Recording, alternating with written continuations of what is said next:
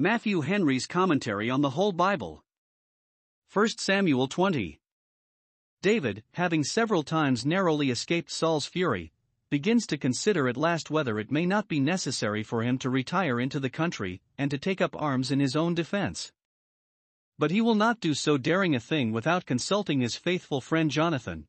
How he did this, and what passed between them, we have an account in this chapter, where we have as surprising instances of supernatural love as we had in the chapter before of unnatural hatred. 1. David complains to Jonathan of his present distress, and engages him to be his friend, verses 1-8. 2. Jonathan faithfully promises to get and give him intelligence how his father stood affected to him, and renews the covenant of friendship with him, verses 9-23. 3. Jonathan, upon trial, finds, to his grief, that his father was implacably enraged against David, verses 24-34. 4. He gives David notice of this, according to the appointment between them, verses 35-42. David consults Jonathan, 1058 BC. 1. And David fled from Naioth in Ramah, and came and said before Jonathan, What have I done? What is mine iniquity? And what is my sin before thy father, that he seeketh my life? 2. And he said unto him, God forbid, thou shalt not die. Behold, my father will do nothing either great or small, but that he will shew it me, and why should my father hide this thing from me? It is not so. 3. And David sware moreover, and said, Thy father certainly knoweth that I have found grace in thine eyes, and he saith, Let not Jonathan know this, lest he be grieved, but truly as the Lord liveth, and as thy soul liveth, there is but a step between me and death. For then said Jonathan unto David, Whatsoever thy soul desireth, I will even do it for thee. 5. And David said unto Jonathan, Behold, tomorrow is the new moon, and I should not fail to sit with the king at meat. But let me go, that I may hide myself in the field unto the third day at even. 6. If thy father at all miss me, then say, David earnestly asked leave of me that he might run to Bethlehem his city, for there is a yearly sacrifice there for all the family. 7. If he say thus, It is well, thy servant shall have peace, but if he be very wroth, then be sure that evil is determined by him. 8. Therefore thou shalt deal kindly with thy servant, for thou hast brought thy servant into a covenant of the Lord with thee. Notwithstanding, if there be in me iniquity, slay me thyself, for why shouldest thou bring me to thy father? Here, 1. David makes a representation to Jonathan of his present troubles. While Saul lay bound by his trance at Naioth, David escaped to the court, and got to speak with Jonathan. And it was happy for him that he had such a friend at court, when he had such an enemy on the throne. If there be those that hate and despise us, let us not be disturbed at that, for there are those also that love and respect us. God hath set the one over against the other, and so must we.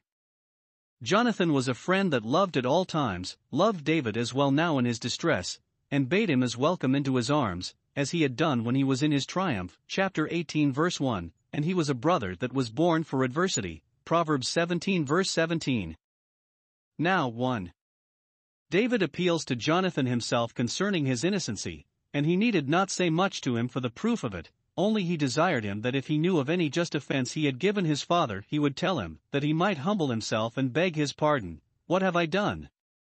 Verse 1. 2.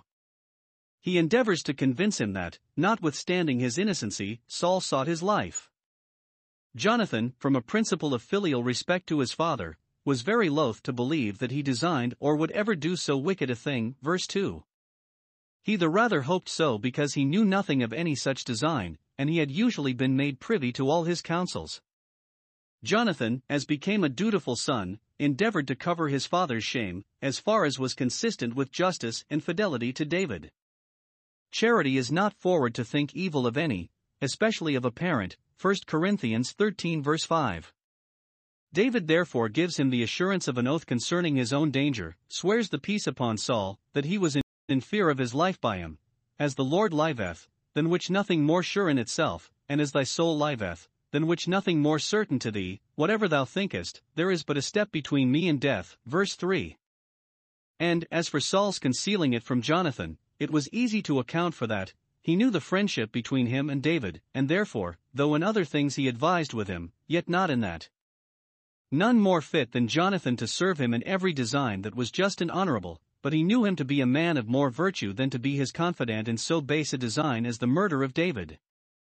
2. Jonathan generously offers him his service, verse 4. Whatsoever thou desirest. He needed not insert the proviso of lawful and honest, for he knew David too well to think he would ask anything that was otherwise. I will even do it for thee.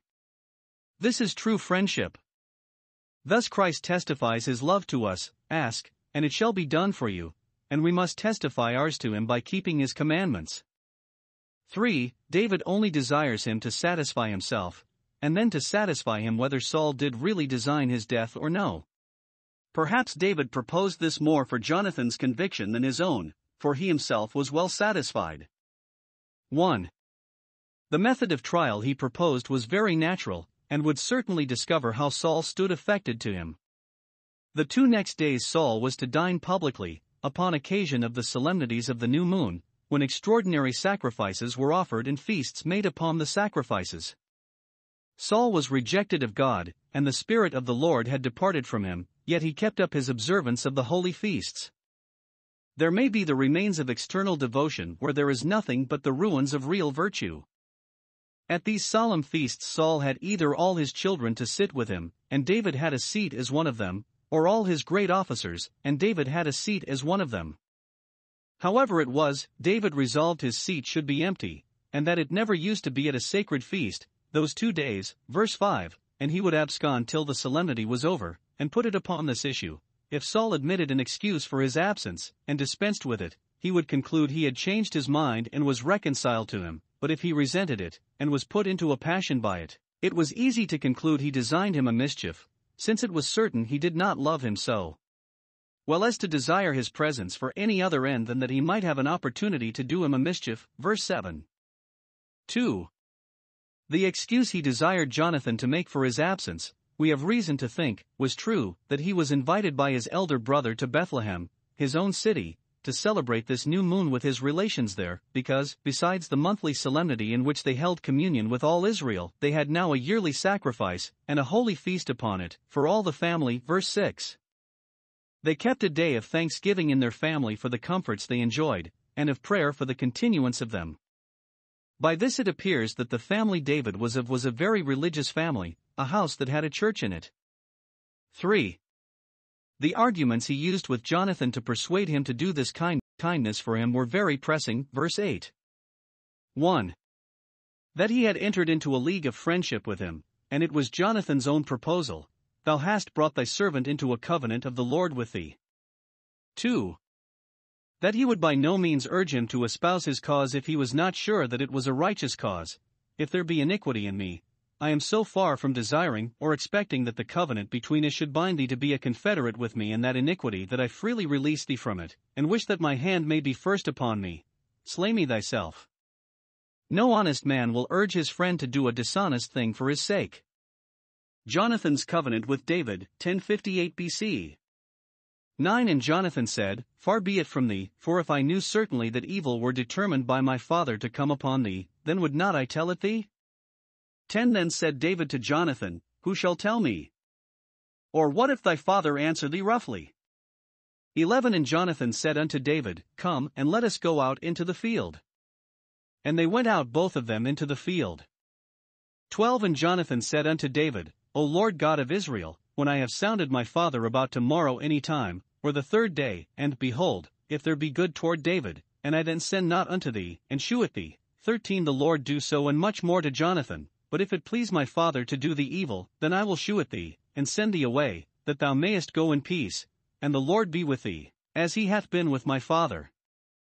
14. And thou shalt not only while yet I live shew me the kindness of the Lord, that I die not. 15. But also thou shalt not cut off thy kindness from my house forever, no, not when the Lord hath cut off the enemies of David every one from the face of the earth. 16. So Jonathan made a covenant with the house of David, saying, Let the Lord even require it at the hand of David's enemies. 17. And Jonathan caused David to swear again, because he loved him, for he loved him as he loved his own soul. 18. Then Jonathan said to David, Tomorrow is the new moon, and thou shalt be missed, because thy seat will be empty. 19. And when thou hast stayed 3 days, then thou shalt go down quickly, and come to the place where thou didst hide thyself when the business was in hand, and shalt remain by the stone Ezel. 20 And I will shoot 3 arrows on the side thereof, as though I shot at a mark. 21 And, behold, I will send a lad, saying, Go, find out the arrows. If I expressly say unto the lad, Behold, the arrows are on this side of thee, take them, then come thou, for there is peace to thee, and no hurt, as the Lord liveth. 22 But if I say thus unto the young man, Behold, the arrows are beyond thee, go thy way, for the Lord hath sent thee away. 23 And as touching the matter which thou and I have spoken of, behold, the Lord be between thee and me forever. Here, 1. Jonathan protests his fidelity to David in his distress. Notwithstanding the strong confidence David had in Jonathan, yet because he might have some reason to fear that his father's influence, and his own interest, should make him warp, or grow cool towards him, Jonathan thought it requisite solemnly to renew the professions of his friendship to him. Verse 9 Far be it from thee to think that I suspect thee of any crime for which I should either slay thee myself or deliver thee to my father. No, if thou hast any jealousy of that, come let us go into the field, verse 11, and talk it over more fully. He did not challenge him to the field to fight him for an affront, but to fix him in his friendship. He faithfully promised him that he would let him know how, upon trial, he found his father affected towards him, and would make the matter neither better nor worse than it was. If there be good towards thee, I will show it thee, that thou mayest be easy. Verse 12, If evil, I will send thee away, that thou mayest be safe. Verse 13, and thus he would help to deliver him from the evil if it were real and from the fear of evil if it were but imaginary. For the confirmation of his promise he appeals to God. 1. As a witness, verse 12 O Lord God of Israel, thou knowest I mean sincerely, and think as I speak. The strength of his passion made the manner of his speaking concise and abrupt. 2. As a judge, the Lord do so and much more to Jonathan. Verse 13, If I speak deceitfully, or break my word with my friend. He expressed himself thus solemnly that David might be abundantly assured of his sincerity. And thus God has confirmed his promises to us, that we might have strong consolation. Hebrews 6 verses 17 and 18. Jonathan adds to his protestations his hearty prayers, The Lord be with thee, to protect and prosper thee, as he has been formerly with my father, though now he has withdrawn. Thus he imitates his belief that David would be in his father's place, and his good wishes that he might prosper in it better than his father now did. 2. He provides for the entail of the covenant of friendship with David upon his posterity, verses 14 to 16. He engages David to be a friend to his family when he was gone. Verse 15 Thou shalt promise that thou wilt not cut off thy kindness from my house forever. This he spoke from a natural affection he had to his children, whom he desired it might go well with after his decease, and for whose future welfare he desired to improve his present interest. It also intimates his firm belief of David's advancement, and that it would be in the power of his hand to do a kindness or unkindness to his seed, for, in process of time, the Lord would cut off his enemies. Saul himself was not expected. Then do not thou cut off thy kindness from my house, nor revenge my father's wrongs upon my children. The house of David must likewise be bound to the house of Jonathan from generation to generation. He made a covenant, verse 16, with the house of David. Note, true friends cannot but covet to transmit to theirs after them their mutual affections. Thy own friend, and thy father's friend, forsake not. This kindness. 1. He calls the kindness of the Lord, because it is such kindness as God shows to those he takes into covenant with himself, for he is a God to them, and to their seed, they are beloved for the father's sakes. 2. He secures it by an imprecation, verse 16 The Lord require it at the hand of David's seed, for of David himself he had no suspicion, if they prove so far David's enemies as to deal wrongfully with the posterity of Jonathan, David's friend. He feared lest David, or some of his, should hereafter be tempted, for the clearing and confirming of their title to the throne, to do by his seed as Abimelech had done by the sons of Gideon, Judges 9 verse 5, and this he would effectually prevent. But the reason given, verse 17, why Jonathan was so earnest to have the friendship entailed is purely generous, and has nothing of self in it. It was because he loved him as he loved his own soul, and therefore desired that he and his might be beloved by him. David, though now in disgrace at court and in distress, was as amiable in the eyes of Jonathan as ever he had been, and he loved him nevertheless for his father's hating him, so pure were the principles on which his friendship was built. Having himself sworn to David, he caused David to swear to him, and, as we read it, to swear again, which David consented to, for he that bears an honest mind does not startle at assurances, to swear by his love to him, which he looked upon as a sacred thing. Jonathan's heart was so much upon it that, when they parted this time, he concluded with a solemn appeal to God, "The Lord be between me and thee forever." Verse 23, that is, God himself be judge between us and our families forever, if on either side this league of friendship be violated. It was in remembrance of this covenant that David was kind to Mephibosheth, 2 Samuel 9 verse 7, and chapter 21 verse 7. It will be a kindness to ourselves and ours to secure an interest in those whom God favors, and to make his friends ours. 3. He settles the method of intelligence, and by what signs and tokens he would give him notice how his father stood affected towards him. David would be missed the first day, or at least the second day, of the new moon, and would be inquired after. Verse 18. On the third day, by which time he would have returned from Bethlehem, he must be at such a place. Verse 19. And Jonathan would come towards that place with his bow and arrows to shoot for diversion. Verse 20, would send his lad to fetch his arrows, and, if they were shot short of the lad, David must take it for a signal of safety, and not be afraid to show his head. Verse 21, but, if he shot beyond the lad, it was a signal of danger, and he must shift for his safety. Verse 22. This expedient he fixed lest he should not have the opportunity, which yet it proved he had, of talking with David, and making the report by word of mouth. Jonathan excuses David to Saul, 1058 BC. 24 So David hid himself in the field, and when the new moon was come, the king sat him down to eat meat. 25 And the king sat upon his seat, as at other times, even upon a seat by the wall, and Jonathan arose, and Abner sat by Saul's side, and David's place was empty. 26 Nevertheless Saul spake not anything that day, for he thought, something hath befallen him, he is not clean, surely he is not clean. 27 And it came to pass on the morrow, which was the second day of the month, that David's place was empty, and Saul said unto Jonathan his son, Wherefore cometh not the son of Jesse to meat, neither yesterday nor today?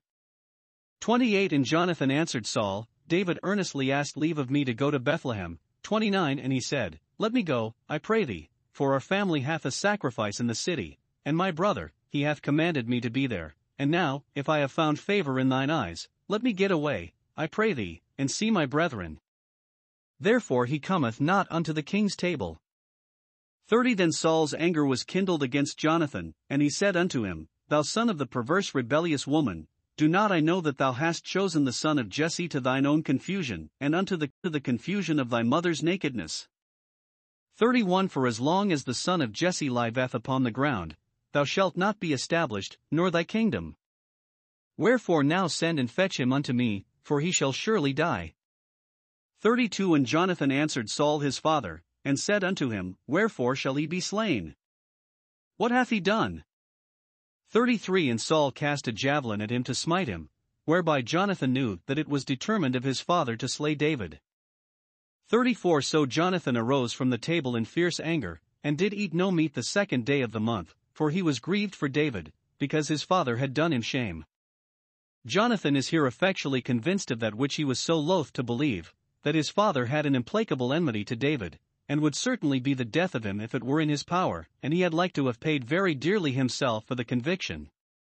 1. David is missed from the feast on the first day, but nothing is said of him.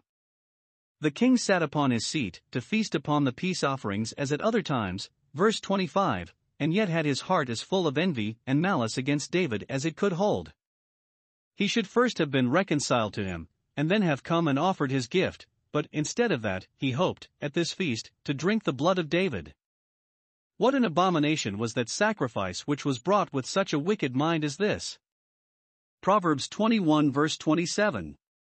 When the king came to take his seat, Jonathan arose, in reverence to him both as a father and as his sovereign. Everyone knew his place, but David's was empty. It did not used to be so. None more content than he in attending holy duties, nor had he been absent now, but that he must have come at the peril of his life. Self-preservation obliged him to withdraw. In imminent peril present opportunities may be waived, nay, we ought not to throw ourselves into the mouth of danger. Christ himself absconded often, till he knew that his hour had come. But that day Saul took no notice that he missed David, but said within himself, Surely he is not clean. Verse 26. Some ceremonial pollution has befallen him, which forbids him to eat of the holy things till he has washed his clothes, and bathed his flesh in water, and been unclean until the evening. Saul knew what conscience David made of the law, and that he would rather keep away from the holy feast than come in his uncleanness. Blessed be God, no uncleanness is now a restraint upon us, but what we may by faith and repentance be washed from in the fountain opened. Psalm 26 verse 6. 2. He has inquired for the second day. Verse 27. Saul asked Jonathan, who he knew was his confidant, Wherefore cometh not the son of Jesse to meet? He was his own son by marriage, but he calls him in disdain, the son of Jesse. He asks for him as if he were not pleased that he should be absent from a religious feast, and so it should be example to masters of families to see to it that those under their charge be not absent from the worship of God, either in public or in the family.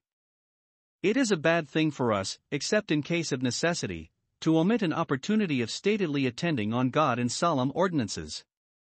Thomas lost a sight of Christ by being once absent from a meeting of the disciples. But that which displeased Saul was that hereby he missed the opportunity he expected of doing David a mischief.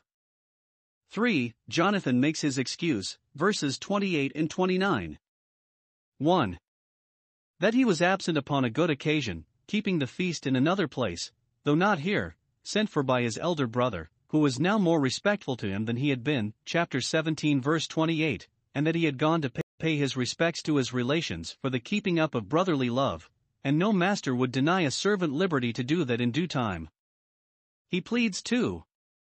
That he did not go without leave humbly asked and obtained from Jonathan, who, as his superior officer, was proper to be applied to for it.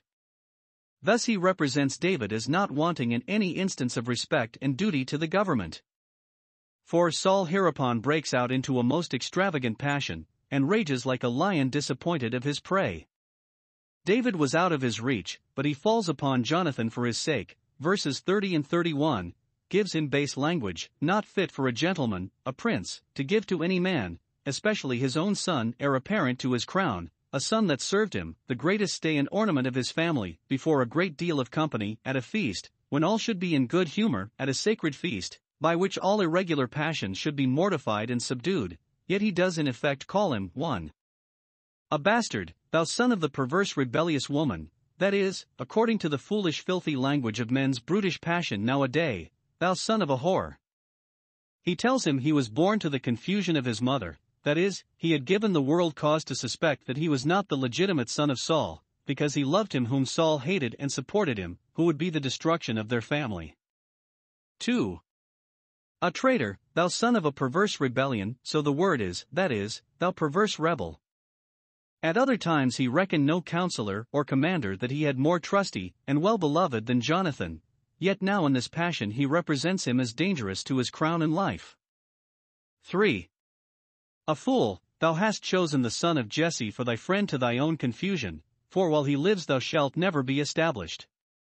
Jonathan indeed did wisely and well for himself and family to secure an interest in David, whom heaven had destined to the throne, yet, for this, he is branded as most impolitic. It is good taking God's people for our people and going with those that have him with them.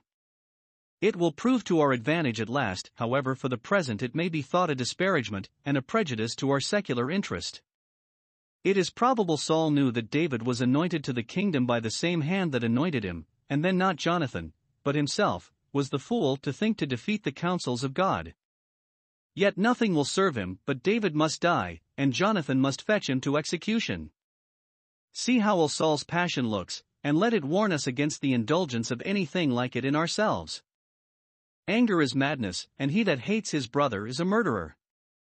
5. Jonathan is sorely grieved and put into disorder by his father's barbarous passion, and the more because he had hoped better things, verse 2.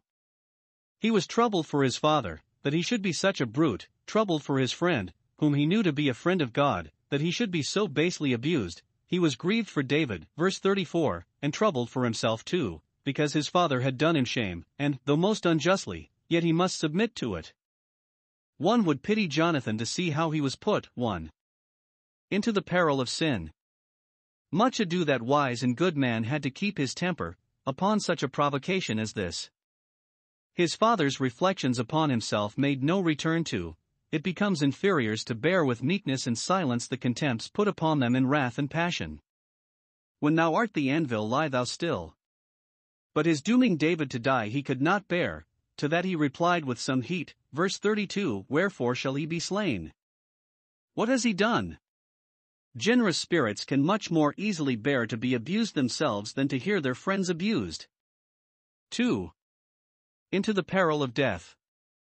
Saul was now so outrageous that he threw his javelin at Jonathan, verse 33. He seemed to be in great care, verse 31, then Jonathan should be established in his kingdom, and yet now he himself aims at his life. What fools, what savage beasts and worse does anger make men? How necessary it is to put a hook in its nose and a bridle in its jaws. Jonathan was fully satisfied that evil was determined against David, which put him out of frame exceedingly. He rose from table, thinking it high time when his life was struck at, and would eat no meat, for they were not to eat of the holy things in their mourning. All the guests, we may suppose, were discomposed, and the mirth of the feast was spoiled. He that is cruel troubles his own flesh, Proverbs 11 verse 17. David informed of his danger, 1058 BC. 35 And it came to pass in the morning, that Jonathan went out into the field at the time appointed with David, and a little lad with him. 36 And he said unto his lad, Run, find out now the arrows which I shoot. And as the lad ran, he shot an arrow beyond him. 37 And when the lad was come to the place of the arrow which Jonathan had shot, Jonathan cried after the lad, and said, Is not the arrow beyond thee? 38 And Jonathan cried after the lad, Make speed, haste, stay not. And Jonathan's lad gathered up the arrows, and came to his master. 39 But the lad knew not anything, only Jonathan and David knew the matter. 40 And Jonathan gave his artillery unto his lad, and said unto him, Go, carry them to the city. 41 And as soon as the lad was gone, David arose out of a place toward the south, and fell on his face to the ground, and bowed himself 3 times, and they kissed one another, and wept one with another, until David exceeded. 42 And Jonathan said to David, Go in peace, forasmuch as we have sworn both of us in the name of the Lord, saying, The Lord be between me and thee, and between my seed, and thy seed forever. And he arose and departed, and Jonathan went into the city. Here is 1. Jonathan's faithful performance of his promise to give David notice of the success of his dangerous experiment. He went at the time unto the place appointed, verse 35, within sight of which he knew David lay hid, sent his footboy to fetch his arrows, which he would shoot at random, verse 36, and gave David the fatal signal by shooting an arrow beyond the lad, verse 37 Is not the arrow beyond thee? That word, beyond, David knew the meaning of better than the lad. Jonathan dismissed the lad, who knew nothing of the matter, and, finding the coast clear, and no danger of a discovery, he presumed upon 1 minute's personal conversation with David after he had bidden him flee for his life. 2.